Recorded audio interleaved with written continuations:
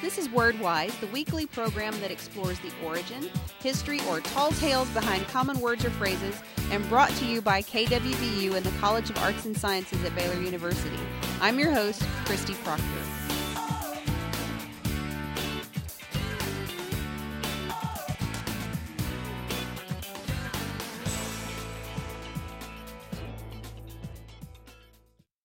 Dr. Suzy Weems, Professor of Nutrition, is here with us today to talk about fat, both in chemical terms and lazy terms. So, Dr. Weems, what exactly is so scientific about something like fat? You know, chemically, fat is simply a ester that's formed between alcohol and fatty acids. And for a lot of people, that sounds very, very strange and somewhat scary. But in more easy to understand words, a fat can be anything that is in that kind of a format. So if we're looking at it as a noun, we would look at it more like that is a fat.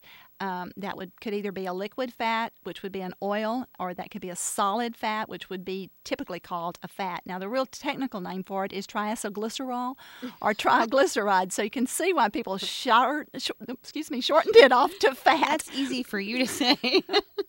I'm glad they shortened it all that way. 3 easy letters. The word sometimes gets a pretty bad rap, though, doesn't it? It certainly does, especially when persons look at it as a 3-letter word, as an abbreviation of some 4-letter words.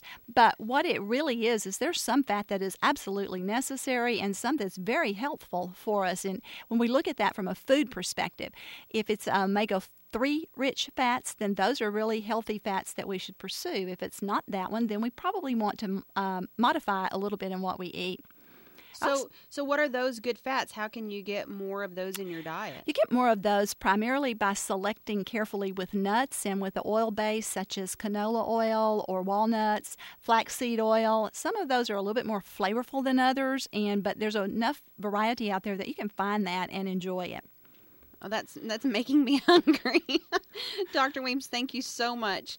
Dr. Suzy Weems is a professor of nutrition in the College of Arts and Sciences at Baylor University. This has been WordWise, a production of KWVU-FM. I'm Christy Proctor. Join us again next week.